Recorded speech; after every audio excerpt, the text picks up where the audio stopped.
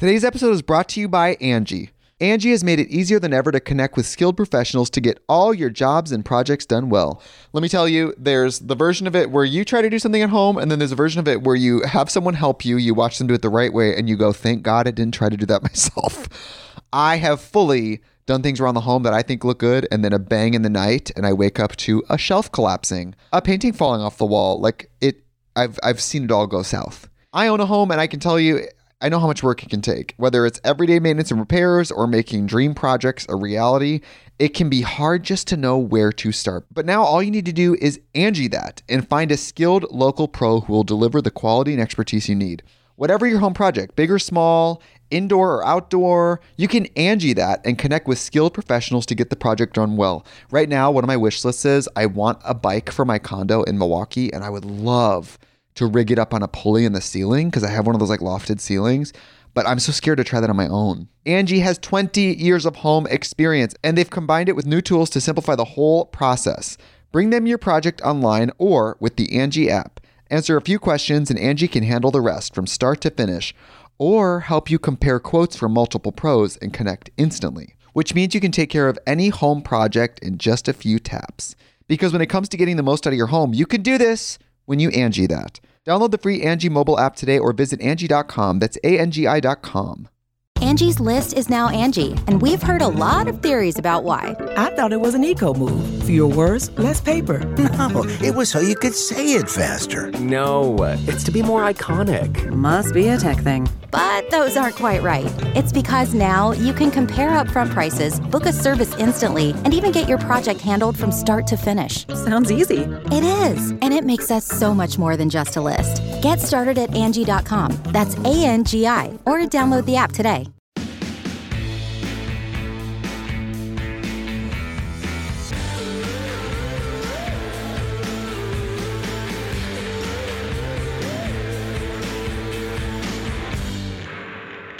Hey guys, welcome back to Thick and Thin with me, Katie Bellotti, and happy Christmas Eve if you're listening to this the day that it drops. I have been pre-recording like crazy, trying to get everything done before I officially take off for the holidays. It's interesting because as a self-employed person, you kind of have to make your own off days and your own schedule and things like that. And it always gets tricky, especially when you do lifestyle content for a living, because your life tends to blend into your work, obviously. And so it's kind of hard to strike boundaries. I think I did it right this year. I've been, doing a lot, doing Vlogmas, posting every day on YouTube or nearly every day on YouTube, and then just trying to, on the back end, get things done before Christmas week. So we'll see. It is Friday as I'm recording this, and next week is Christmas week. So we will see what I can get done. I'm hoping to be done with everything by Tuesday, but we shall see. So anywho, today's episode of Thick and Thin is probably the most dazzling episode I have ever made, because we are talking about diamonds, the diamond rush, the diamond industry, and then also we're going to talk in the beginning about goals, setting goals and why they're so freaking scary. So I first do want to kick things off talking about goals, about being a goal digger, if you will. Just imagine Kanye West's Gold Digger playing somewhere softly in the distance as I'm speaking. But in all seriousness, I have been giving the future a lot of thought recently, and it probably has something to do with the fact that this year has definitely been a weird one for the books. We'll always look back on 2020 and likely 2021 and think about what we're going through right now and how weird it was. And so I think a lot of us are kind of looking into the future and trying to see what's out there and what is next for us after things hopefully get back to normal and all of those sorts of things. So I've been, giving a lot of thought to the dreams that I have for myself. And I really wanted to sit down and talk about future dreams that I have. And as I was kind of writing them down and just really thinking about them, I realized something. I realized kind of what it means to dream and how dreaming is so much different than goal setting, I think. They're similar, and they're related, but they're not the same. So I want to talk about that today, the difference between dreams and goals. I'm going to talk about a few of my goals, and I also will be talking about how scary it is to set goals and why it is and how we can get past that fear. Just setting goals in general, like when I think about it, or if I, saw a podcaster talking about goal setting, I think I'd instantly be turned off and scared to listen because of my own personal fear of failing, things like that. But also it just sounds so boring and so tedious. And so I promise that's not what our chat's going to be like at all. So we'll first talk about that. And then we're going to get into something a little bit more glitzy and glam. We will pick up where we left off last week with that nameless series that I started, where we're just asking questions and answering them, debunking myths. So continuing that chat from the white wedding dress phenomenon, definitely go back and listen to that one if you haven't already. We'll be talking today about all things diamonds. When did these transparent rocks, as they were called in 1867, get their value? Why do we propose with them? Why are they so freaking expensive? We'll be talking about all those things today, and it's much more interesting than one would think. When I first started researching it, I was like, this could totally be a flop because who really knows why diamonds are so, haven't they always been coveted and, something that people pay the big bucks for? And truthfully, no, they haven't always been like that. And so what changed the narrative? Where did they come from? All of those things we'll be talking about today on Thick and Thin. So yeah, we will get there, but back to the goals versus dreams comparison. We're going to start out here. So when I first sat down and started thinking about dreams that I have for myself and was trying to kind of bullet point them, I realized that dreams are kind of this greater, looser, hazier thing that we have that kind of holds goals. Goals are nestled in there somewhere. But a dream is a huge, loose, I picture it kind of being like a cloud, and a goal is just kind of like a golden nugget in that cloud, which I guess doesn't really make sense because a golden nugget would not stay in water vapor. But you know what I'm saying. It's definitely something that you can get out of a dream, but it is a different thing. It's a different beast altogether. Goals are basically always rooted in action. With every goal you set, you need to kind of do something about it. You can't just sit there and twiddle your thumbs and dream about it, A goal is a dream set in motion. Acting upon a goal is, getting out there and doing something, getting your hands dirty, and it can be scary. Whereas dreams are a bit less driven all the time. It's a bit more open-ended because you don't really know where they'll go, if they'll ever come to fruition. But it's still just as important, and I'd argue that there is no such thing as a goal without a dream that began it all.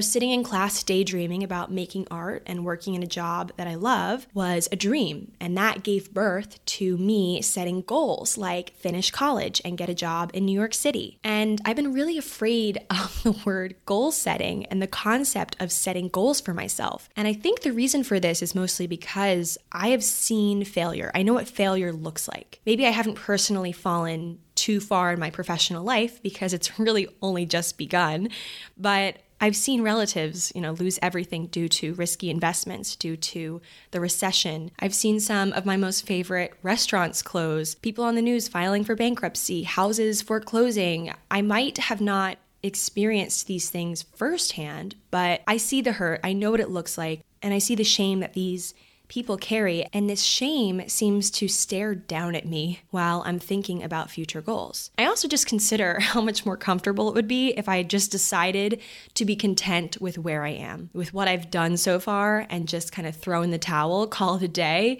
and just sit here with it all and be like, okay, this is enough, this is good. And I want to make a differentiation here. It's not that I'm not grateful or, content with what I have.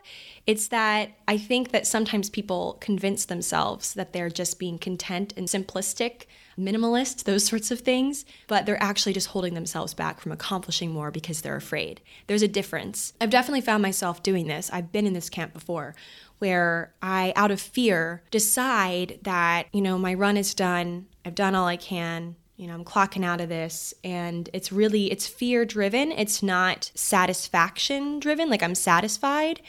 It's that I'm fearful of continuing because I don't think I'll continue in a good way or it'll go up from here. I just feel like I'll lose it all if I keep going. It's kind of like Deal or No Deal. Have you ever seen that show? It's with, what's his name, Howie Mandel, and let's not forget legendary case girl Meghan Markle from back in the day. And in that show, they'd be given this great offer like halfway through the show, and they were told if they dropped out, they'd win like 50 grand or something like that. And yet the contestant would often decline and the audience would go wild. They'd be like, thank God the show is still going, like this person didn't drop out. And the person would, decline and convince themselves basically that if they just pick the right case on their own, like they don't need this like fancy offer. If they just do it on their own and, pick the winning case, they'll make 500 grand or even $1 million. And their decision to stay in, the audience would go wild, like I said, and people would like go crazy for it. They love a risky situation. It makes for good TV. People love taking risks on TV, but a risky situation in real life just is not as fun. And oftentimes people don't really cheer you on until you're met with success, and they don't cheer you on really if you're met with failure when you take a risk in real life. So I remind myself of this concept though. I'm less afraid of failing than I'm afraid of not giving myself a proper chance to succeed. Like, what is more important to me? Failing? Or what's more scary to me, I suppose? Failing or not even giving myself a chance to succeed? If you're not giving yourself a chance at all, then there's just no possibility of success, in this given industry or field that you're kind of scared of. And I would just hate to look back and see that while I was going through life, complaining that everything else was inhibiting me and holding me back, everything besides me, it was like all these other things, like, oh, timing, oh, my friends, oh, my parents, oh, geography, things like that. And I would hate to later on see so clearly in the rear view that the only thing really holding me back was myself, and convincing myself that, I'm kind of done and I'm going to drop out and be done with this, or I'm not going to try because what happens, what will I do if I fail? How will I come back from that? How will I recover? And so when I quit my job at L'Oreal, when anyone leaves or transfers to a new team in the corporate world, a lot of times you get a little like send-off speech, I feel like, or maybe just at L'Oreal, I don't know. But I was standing up at my desk and my coworkers kind of all came around. It was my last day, I guess. All eyes were on me and I was sweating. I'm like, oh my God, how do I do a goodbye speech? No one teaches you how to do that. So I was standing at my desk and I was like, thank you everyone for this opportunity, said all the things that, you should say when you had a great opportunity and you really did meet great people and you loved your work, but you just don't feel like it's for you anymore. So I said all those things. And then I said something along the lines of, I'm giving myself the chance to see what I can do, what I'm capable of on my own. Because, if you don't try, you'll truly never know what you're capable of. Long story short, and now whenever I say that, I think of Taylor Swift. But long story short, I want to share some goals that I have for myself, goals that were bred from dreams. And I pray that these goals will not scare me or scare you or make me feel inferior if I don't reach them or like I failed. I hope that they will instead inspire me to be proud of myself. I find that my hardest days are made easier when I give myself reasons and remind myself of reasons to be proud of myself.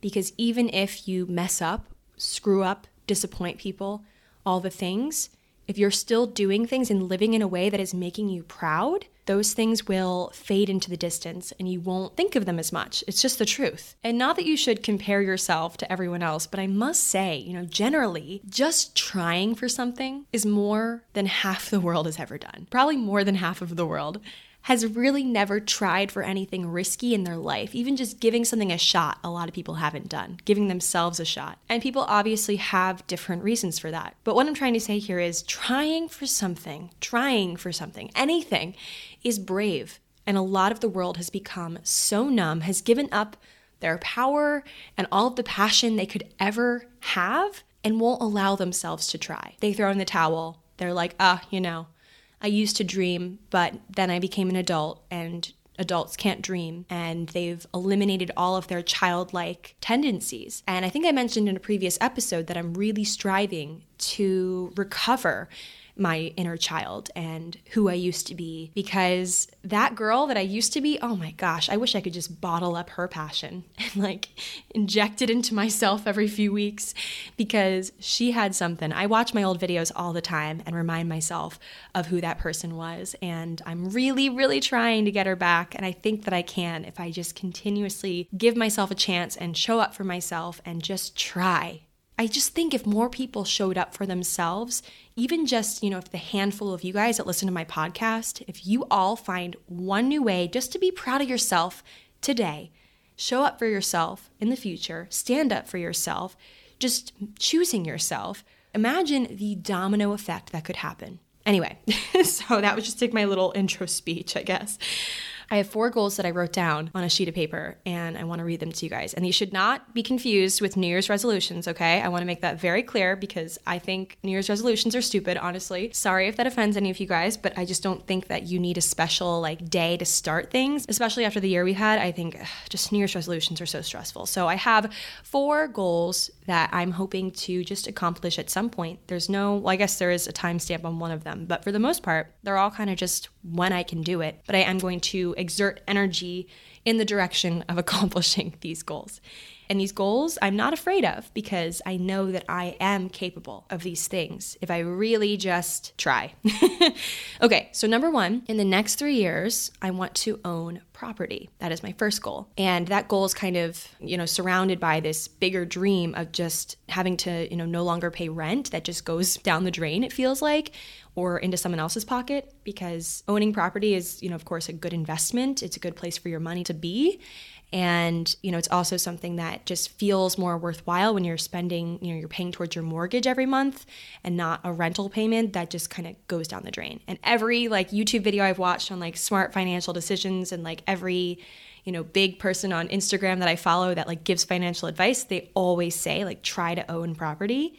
And I'm hoping we can own property in New York City, but alas, things are so freaking expensive there. But hopefully, if I'm, saving as much as I have been and just being super careful about things, I don't really spend super lavishly, I don't think. I'm not trying to compare myself to anyone, but I know myself and I know that I don't really find joy in designer purchases or super expensive things. I like buying things that I wear a lot and use a lot. And when I want to, shell out some cash and pay for something expensive, I know that it's something that I will be using every day for a very long time. So yeah, that's just kind of how I spend. And so at this rate, I think I can own property in 3 years. I think it's possible.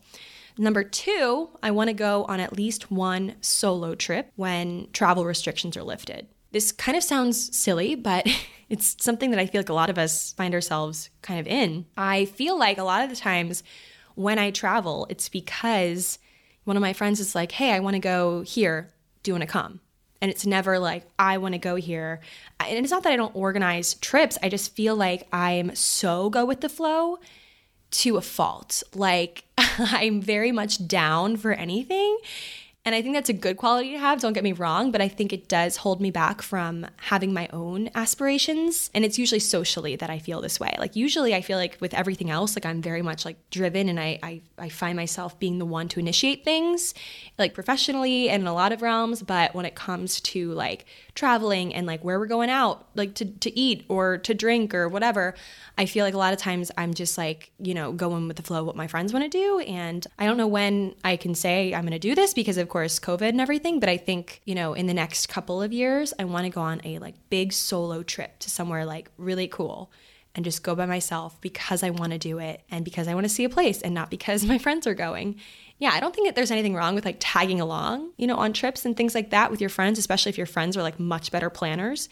But there's something so liberating about going somewhere because you want to do it and not anyone else. And you don't have to work around anyone else's schedules and whatnot. Number 3, I want to give YouTube more of a chance again. And so the goal here is to come up with a more consistent schedule, a daily, or not a daily, oh my God, can you imagine? A weekly upload day and upload every week on that day. I used to do that up until like midway through college. I was doing that. I think, all through high school and into, I think, sophomore year of college. Sophomore year is when things kind of like hit the fan because I was in the sorority house and it was really hard for me to record in my sorority house room because I shared it with 2 other girls. So it was always like a mad dash to film when they weren't there. And it was just very stressful. And I also was like shifting into having a social life from high school, not having one. So it was very hard for me to balance everything, whatever, not making excuses for myself. But somewhere along those lines, I fell off the wagon of uploading every Friday. And I do miss having like a consistent weekly upload schedule. So I want to do that probably in the new year. So call it a resolution, I guess. But the dream there is to feel more organized, accomplished, and fall back in love with the platform because I have fallen so out of love with YouTube. It's crazy.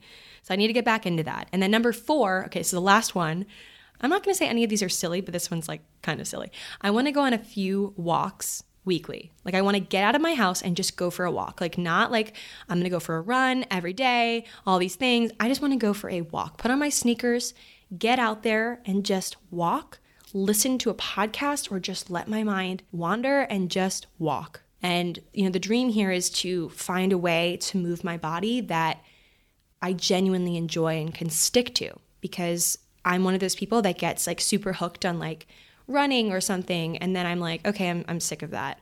Or I just don't feel like it. And walking is something that I can't really say that about because it is strenuous to a certain extent if you're walking like uphill or something like that, but it is something that is easy and accessible. And I have like super bad joint pain and stuff because of Lyme disease.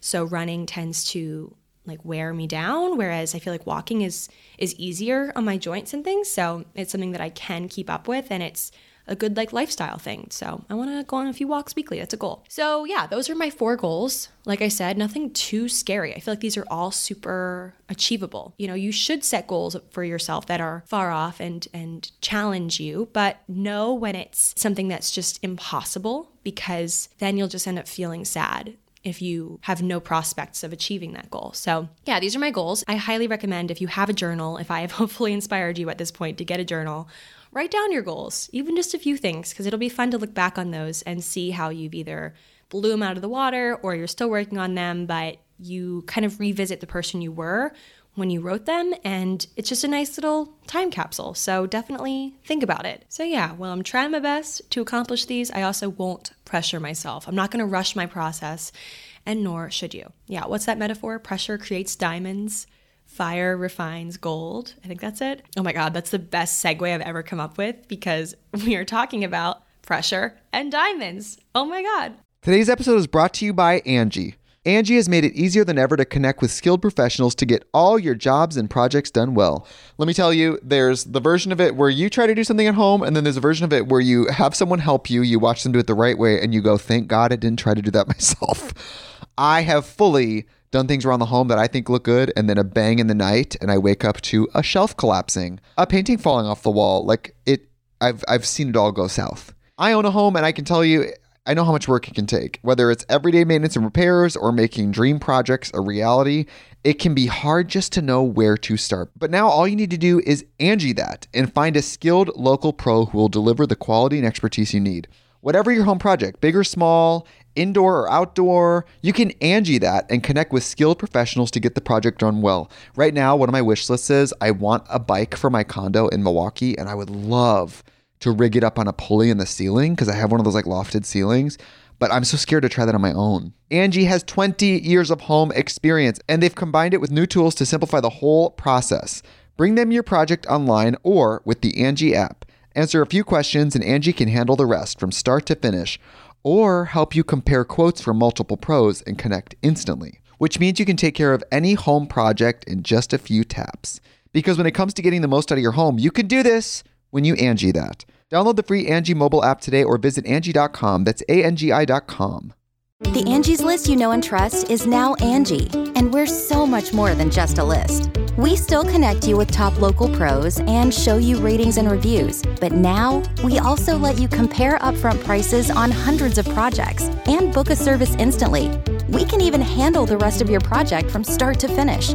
So remember, Angie's List is now Angie, and we're here to get your job done right. Get started at Angie.com. That's ANGI, or download the app today. So let's chat diamonds, okay? But let's first remind ourselves, though, everyone, gather around. We're going to remind ourselves of the iconic How to Lose a Guy in 10 Days plotline. Kate Hudson's, iconic yellow dress, Matthew McConaughey's Frost Yourself campaign. Let's remind ourselves of this iconic movie. And unrelated to where I'm going with this, but I simply cannot believe that Rotten Tomatoes had the audacity to give this movie a 42% rating. Like, justice for How to Lose a Guy in 10 Days. This is totally my bad days movie, like what I put on when the day just could not get any worse. And the only thing that'll make it even a bit better, like even a tinge, is a tinge a word? Even a little bit better, is this movie and a pint of Ben & Jerry's. And that is all I need to revive the day. But I have this movie basically memorized by heart. That scene where he's in that marketing meeting with the boss and those two snarky coworker ladies. And he goes, "Ladies of New York, frost yourselves."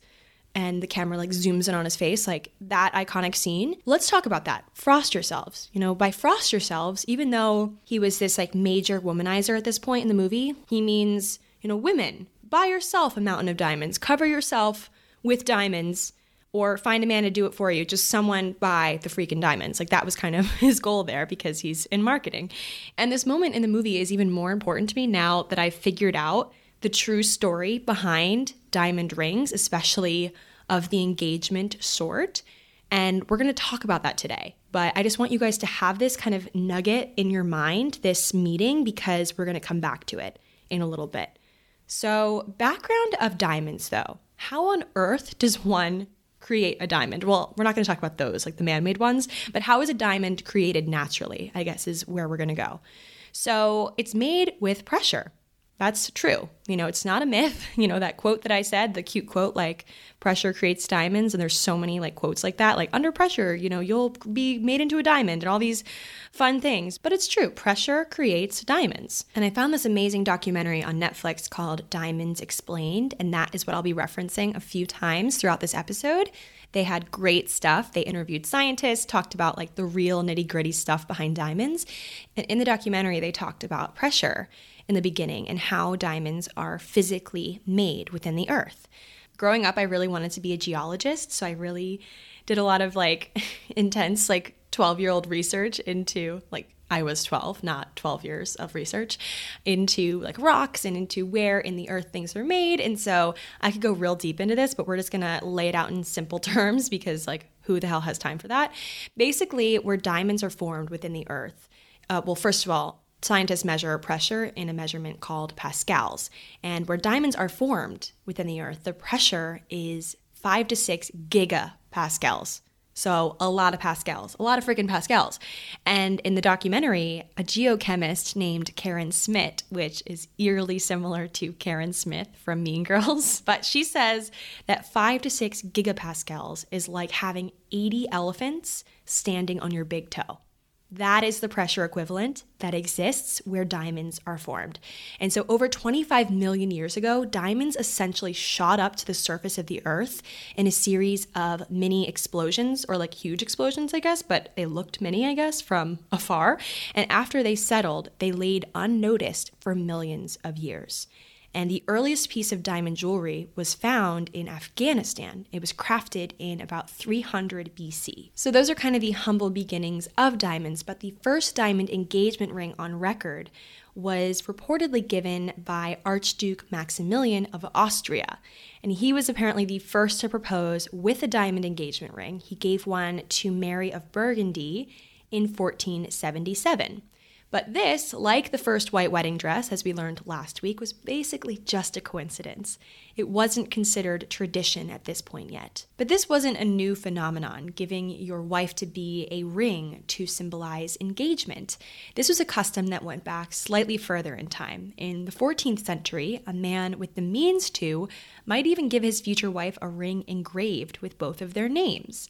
And in return, she might offer him a stocking. And this is a tradition that referred to the fact that he was going to get to see her legs soon, because in this time of, wearing the full skirts and the gowns and things, men never really saw a woman's legs until he was married to her. And so diamonds would have to wait a little bit longer to make their big debut as, the engagement stone. And they didn't make their full entrance to the scene until the Diamond Rush 400 years later. Colorless and bland in comparison to stones like rubies and emeralds, and also extremely difficult to find unless you were a monarch, diamonds weren't really all that popular until they were discovered in South Africa in the mid-1800s. And enter the key player and the reason why diamond rings basically gained all of its initial hype and secrecy and all of those things, Cecil Rhodes. Cecil was a British mining magnate and politician in southern Africa. He would eventually serve as Prime Minister of the Cape Colony, which was a British colony established in 1806 in what is now South Africa. But before all of this, before all the diamonds and the political success, he was actually just a sickly teenager. He was extremely unwell. He was sent to South Africa by his family when he was 17 in the hope that the climate might improve his health. And it might not have really improved his health all that much, as he passed away pretty young at the age of 48 due to heart failure, but it did improve his wealth. See what I did there? Not his health, but his wealth. We won't talk too much more about Cecil, though, in this episode, because through research, I actually found that he was extremely racist and problematic, and so I won't be giving him a spotlight here in this episode. This is all about the diamond industry and the diamond trade and things like that, and not about a racist guy named Cecil. So we're not going to talk too much more about him, but he is a key player in this story, unfortunately. So yeah, just wanted to say that. So here is how the Diamond Rush began. Diamonds were first discovered in southern Africa in the mid-1860s on the farm of two brothers. Their names were Nicholas and Diederik de Beer. Cecil's main tactic in the beginning was controlling the supply of diamonds. His goal was to buy up all of his competitors' mines in order to get all the diamonds for himself. So in 1871, Cecil Rhodes bought a claim to the de Beers mine. Kind of going along with his plan to buy up all of his competitors, he bought their mine and it was super lucrative. So with this as a financial cushion, he was able to buy up most of the mines in southern Africa. And alongside a business partner, Charles Rudd, he founded the De Beers Mining Company. It's unclear why he chose De Beers as the name. I mean, I get it. It was the name of the brothers whose land he essentially stole, he bought. So I get why he chose that name specifically, but I feel like you'd have the common sense to change, name it after yourself or something and not be like, here's the stolen land or okay, he didn't steal it, he bought it, but he essentially took these brothers' land as his own and then named the company after them. It's very interesting. I mean, I don't think he did it out of a good place. I think it was just like, okay, this is just a good name. I don't know. But essentially he started this mining company. By the time Cecil died in 1902, De Beers controlled 90% of the world's rough diamond production and distribution. In just 2 decades, he was able to acquire this much. That's insane.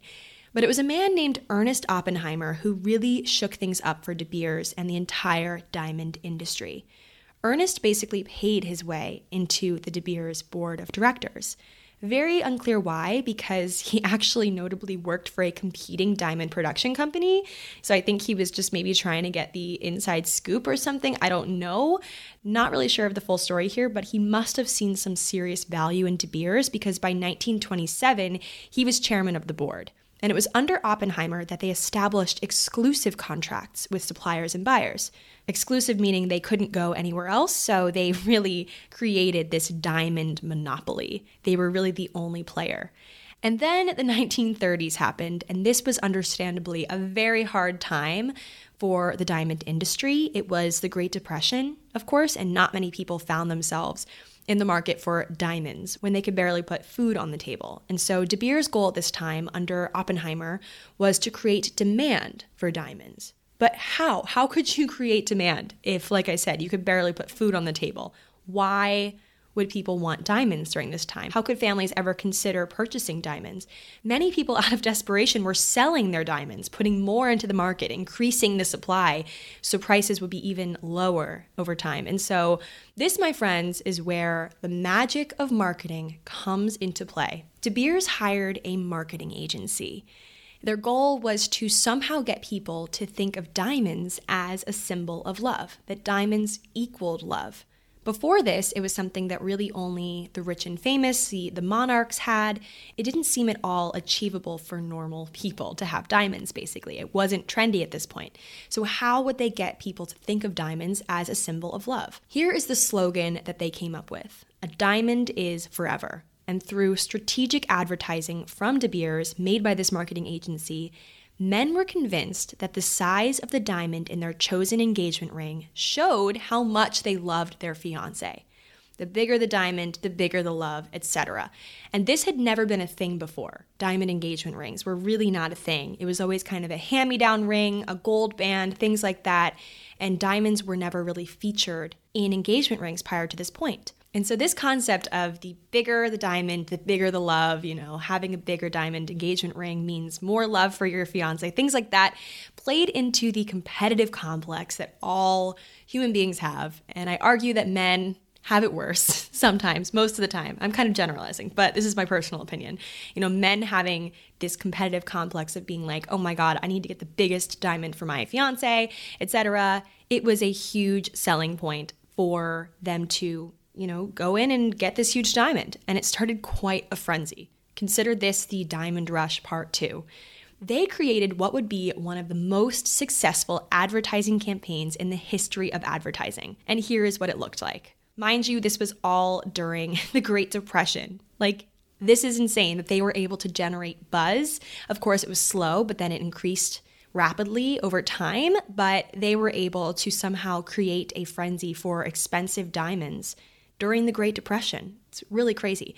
So what they did was they ran these print ads that featured a piece of priceless art. So works by Picasso, Salvador Dali, etc. And in the copy of the ad equated diamonds to works of art.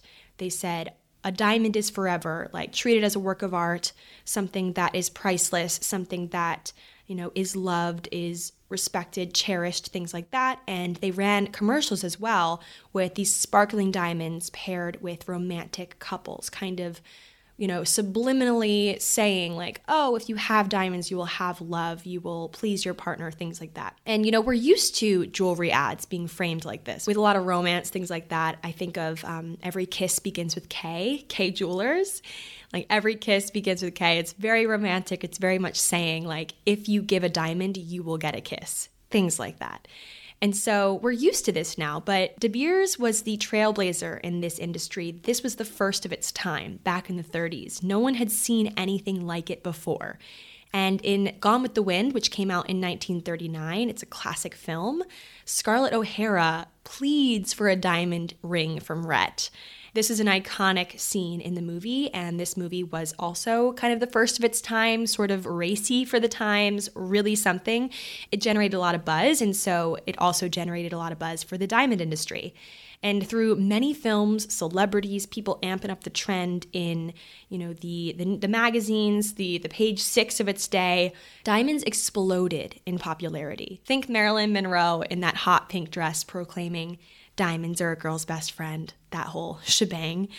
And this technique of planting diamonds in movies and on the hands of celebrities is actually eerily similar to the influencer industry as we know it, like product placement and having, influencers wear things or celebrities wear things, and then that's how the buzz is generated. That's how trends began. That's kind of how things were. So over time, De Beers was able to glamorize the diamond, specifically the diamond engagement ring. And as it went on, later advertising campaigns got even more specific. They cast diamonds in a very particular light. They said in a very subliminal yet obvious way, having diamonds, especially on your engagement ring, and big at that, kind of completed the perfect suburban lifestyle picture, being something super comfortable, well off, safe, things like that. And this was something that many Americans aspired to have in the 50s. And the bigger the engagement ring, the more you were this picture.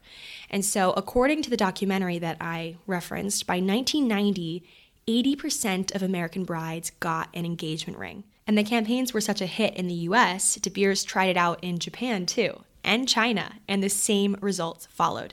But their efforts weren't always successful. I do want to highlight a few of De Beers' advertising flops. In the 80s, they tried to make women gifting diamonds to men a thing, like a trend. And they ran some campaigns where men were gifted diamonds from women, and it totally flopped. And another campaign that was pretty eerily similar to the Frost Yourself Matthew McConaughey concept, which is why I referenced that in the beginning, they encouraged women to buy themselves diamonds for their other hand, like for their right hand, and that also flopped. The primary consumer of diamonds at this time were men, buying them for their wives, buying them for their mistresses, buying them just for the women in their life. And so De Beers learned that from their failures, and they really honed in on that. Their message shifted from the bigger the diamond, the bigger the love, to the bigger the diamond, the bigger the success, the more success you had as a man in your career. And this was very smart. They hit men where it hurt. And if you've ever heard the concept that an engagement ring should cost 2 months of the person proposing's salary, De Beers came up with that. Their commercials literally said, verbatim, how else could 2 months' salary last forever? And they flashed the De Beers logo and said, like, here's how your 2 months' salary could last forever in a diamond ring on your wife's hand, things like that. So that was a pretty revolutionary concept that a lot of diamond sellers thereafter would adopt. And so another way that De Beers marketed themselves as the superior diamond seller and kept it fresh, I actually had never heard of this before, but in describing diamonds and looking at a diamond, kind of evaluating and pricing it, there are 4 C's involved: cut, color, clarity, and carat. And these are the things that determine a diamond's value. The 4 C's were made up by a gem institute in the 1940s called the Gemological Institute of America. And doesn't that sound kind of like a made-up word, like gemological? Who came up with that? Anyway, but this institute formed this 4C kind of certification in the 40s. And De Beers latched onto this concept immediately and promoted it on all of their ads. They had it in like the lower left-hand corner of their ads, proclaiming their diamonds as the best money could buy in accordance to the 4 C's: cut, color, clarity, and carat. So they kept getting super crafty with their ads and continued. And of course, they hit some bumps, the blood diamond controversies overseas. A lot of stuff happened in the industry, shook things up. And so eventually the monopoly era ended, and De Beers is no longer the biggest player in the diamond industry. And I had never even heard of it before researching. That might be just me not really knowing much about or having many diamonds of my own. But De Beers' tactics of controlling supply, creating demand, and getting people's competitive juices flowing are still used by so many diamond sellers today. According to De Beers' 2019 Insight Report, they still put out insight reports every year about the diamond industry. They're still really respected in the diamond industry. They reported that the proportion of U.S. brides who acquire a diamond engagement ring as of 2019 is 72%. So still pretty high. I did say that one stat that in the 90s, 80% of American brides got a diamond engagement ring, so it has dropped a little bit. I think people are more so going for kind of different gems now, you know, kind of spicing things up like an emerald or just different stones, because of course when things get too mainstream on trend, you know, people like to shake it up. And according to the Knot, $5,900 is the national average cost of an engagement ring, which I don't know if I feel like that's high. I feel like it is a little high in what I just feel like it should be like lower than that. But I guess going along with the 2 month salary thing, I feel like that definitely makes sense. I just think of the nation as a whole, and I feel like that feels kind of high, but I guess not. I don't really know, honestly. I would need to talk to people that buy rings. But as we know, the appeal of diamonds doesn't solely lie in how beautiful they are. It's also how expensive they are. Paying for a diamond for your bride or groom kind of means that you've made it in some way. It gives a person a real sense of accomplishment. And De Beers did a great job of making this a thing. They also did a great job of controlling the diamond supply, making them super expensive and hard to get. And that really hasn't changed all too much. You know, the precedent had been set with them, and so now diamonds are high in price. People expect them to be high in price, despite being much easier to get your hands on these days. Like in the old days, De Beers really controlled the supply to the point where it was really hard to get them. They kind of made it seem like they were harder to get, and like, of course, increase the demand that way. And so, you know, despite being much easier to get your hands on diamonds now, like you can just walk into any store and get a diamond, they still have held their value in the sense that people know that they are worth some serious cash and they will pay that. In this episode, I've focused largely on the advertising marketing success of diamonds and how they rose to popularity, genuinely because I was curious about them and wanted to know where the hype came from and all of those things. But it would be untruthful not to share the negative sides of diamonds and the dark side of diamonds and how things went really south after like the 1980s. So from the 1980s, 90s into the early 2000s, and still today, blood diamonds are a sad truth of the diamond industry and something that is a real problem. Basically, what is a blood diamond? So a blood diamond is also called a conflict diamond, according to a source in Britannica. It's defined by the UN as any diamond that is mined in areas controlled by forces opposed to the legitimate internationally recognized government of a country and that is sold to fund military action against that government. So basically, blood diamonds are illegal diamonds, and a lot of times they fund of course, illegal activities, and they ignite this conflict with rival groups trying to get control of the diamonds and sell them into places like America, if they are not in America, and use the profits to fund their illegal activities. And it results in a lot of bloodshed, hence blood diamonds, lots of deaths, and lots of abuses. Trigger warning. So rape, use of child soldiers, things of that nature, really horrible stuff. And a lot of these such diamonds have been thrown into circulation in the world, and a lot of people don't know that these are blood diamonds, that the diamonds that they are using in their engagement ring and on their necks are blood diamonds. Because when a diamond is converted from its super raw form into something sparkly, and as we would recognize a diamond of any sort being, it's very hard to differentiate whether or not this diamond is a blood diamond or an ethically sourced and created and, no abuse involved diamond. And so I found this amazing source from Time that lists how to find out if your diamond is a blood diamond. So they firstly say you should ask your jeweler where the diamonds were mined. And so a responsible, credible jeweler. And of course, finding a responsible, ethical jeweler isn't really a walk in the park, maybe because people will, of course, proclaim that they are such and that they are doing the right thing. And, truthfully, they might not know if they are, or a number of things. And so the best way to do it is just to grill your jeweler. Make sure they know exactly all of the different places this diamond has been, every single step of the way. Where has the diamond been? Has it ever been in these countries, these places where conflicts have arisen? And, by purchasing this diamond, am I helping out this rebel group, etc., that still might exist today? Things like that. So just grilling the jeweler, really asking questions when maybe it's, not received well, that probably gives you a pretty clear answer as to whether the jeweler knows where this diamond is from or not. And if they don't know, that's usually a sign that maybe it's not a blood diamond all of the time, but it's something where you should not be purchasing this diamond if you don't know where it was from or where it was sourced.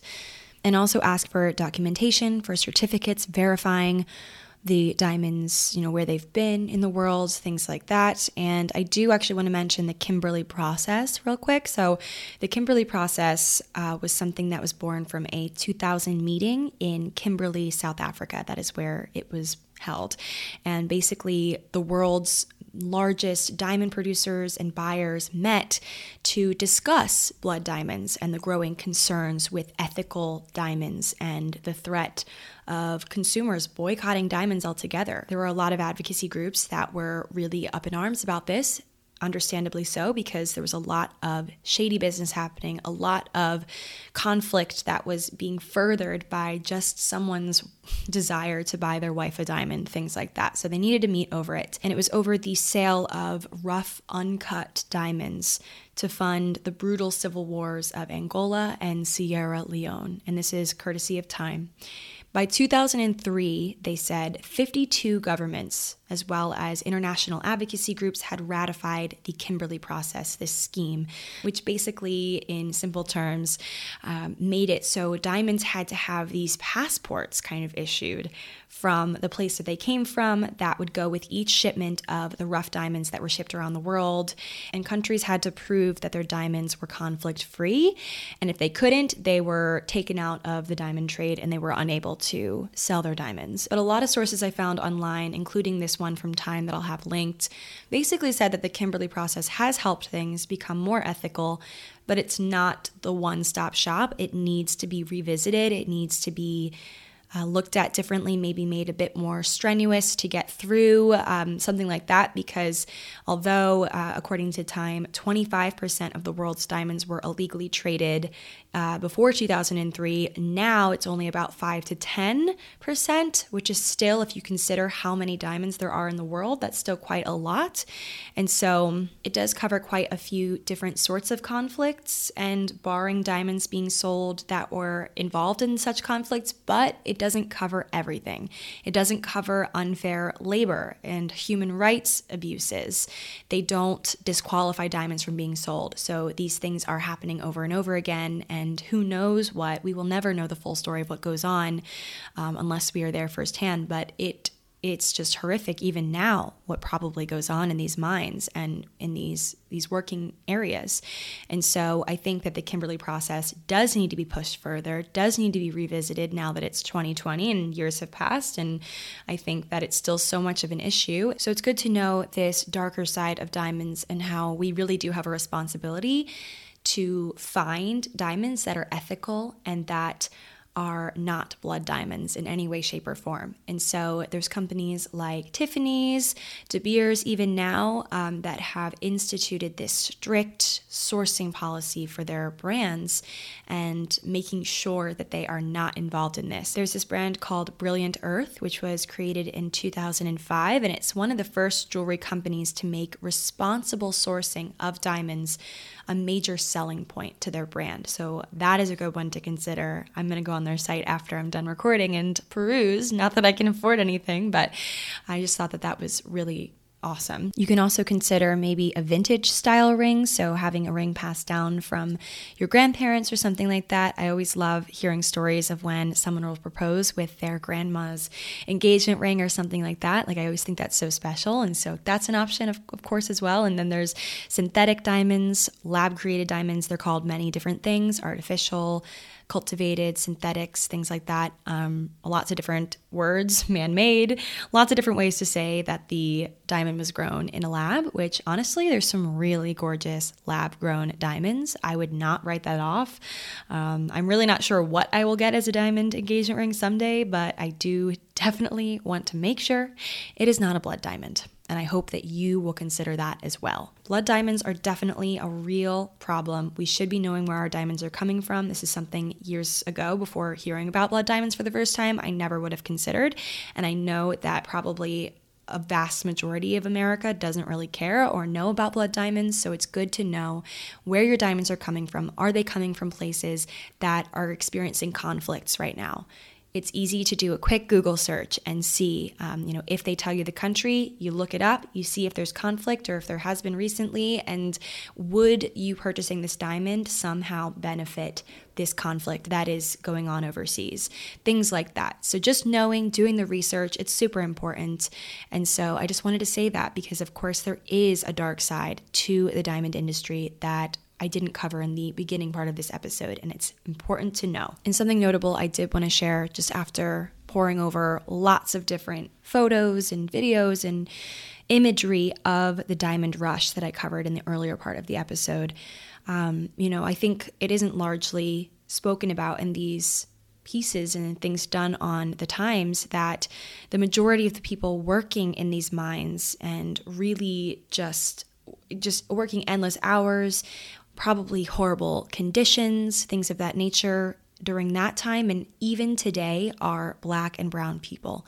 And I don't want to discredit the fact that they were treated horribly at this time during the diamond rush in the 1800s. And even still today, there are horrible conditions out there. And it often seems like it's a few old white men that are in charge of these industries in some way, shape, or form, especially here in the US, and knowing that people overseas have hurt to further this industry and still do to this day, especially those who have very few rights in certain countries, people of certain classes. I just wanted to share that I don't think any of it was right and is right. And as I did mention earlier, Cecil Rhodes, key player from the initial Diamond Rush, he was also super problematic. He was racist. He was an imperialist, really caused a lot of hurt and suffering for many people. And that is why I didn't want to really cover him much in this episode. And so there's a lot of hurt, a lot of hate that has gone into the diamond industry as we know it, and it's important to know all sides. So honestly, guys, I started off by saying this episode would be dazzling.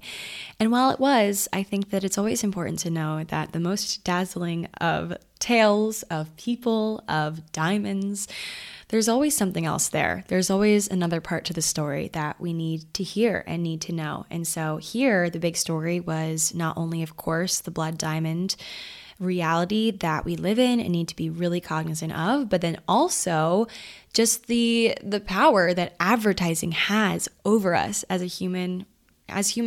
I mean, you see so many messages per day. I remember seeing this stat somewhere that you see like over 100,000 messages a day or something like that. Messages as in like things that are demanding your attention from advertisers in some way, shape, or form.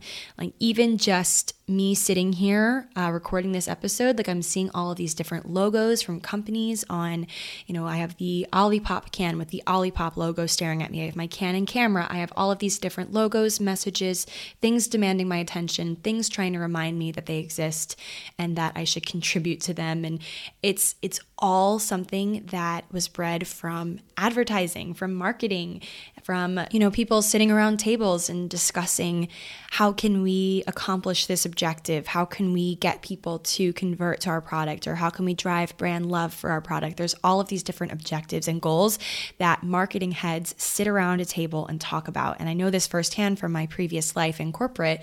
We would sit around tables and discuss, how could we get our consumers to consider this for their life when they use that? Like, how could we have them or convince them, I suppose, to convert to our product from this? Or how can we continue to show up for our customer and make sure that they always come back? And all of these different objectives and things. And a lot of what we see on a day-to-day basis, a lot of these messages are a direct product from someone out there saying, I know our consumer will do this, and knowing our behavior before we even really act. And it's so interesting. Honestly, I really, of course, everything has a deeper story to it, and we shouldn't always take things as a glamorous tale. But I will say marketing and advertising, like that whole concept is so endlessly interesting to me, and I want to cover more stories like this one because the De Beers concept of a diamond is forever, just iconic. Of course, now the market's much more saturated. There's a lot more jewelry brands out there kind of expressing a very similar sort of concept, and so they did get overshadowed in many ways, but I do think it's you're always trying to get ahead and think of what is going to be the next thing, what is going to be the next trend, and the next thing that people will latch on to and obsess over. And it's so interesting when you think about it and try to get ahead. So anyway, guys, I hope you guys enjoyed this episode. I hope that it really gave you some serious food for thought. I hope you will consider when looking for diamonds in your future or your present to ask questions, ask the hard questions, figure out where they're from, and know that not every diamond is a beautiful, dazzling thing with no history. So that is all I wanted to share today, guys. Hope you have a really safe holiday if you celebrate, and I will talk to you all in next week's episode. Bye.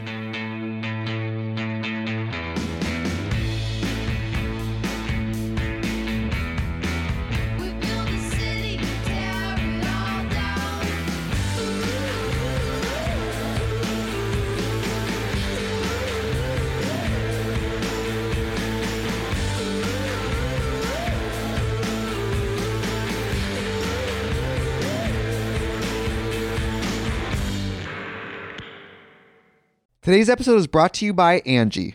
Angie has made it easier than ever to connect with skilled professionals to get all your jobs and projects done well.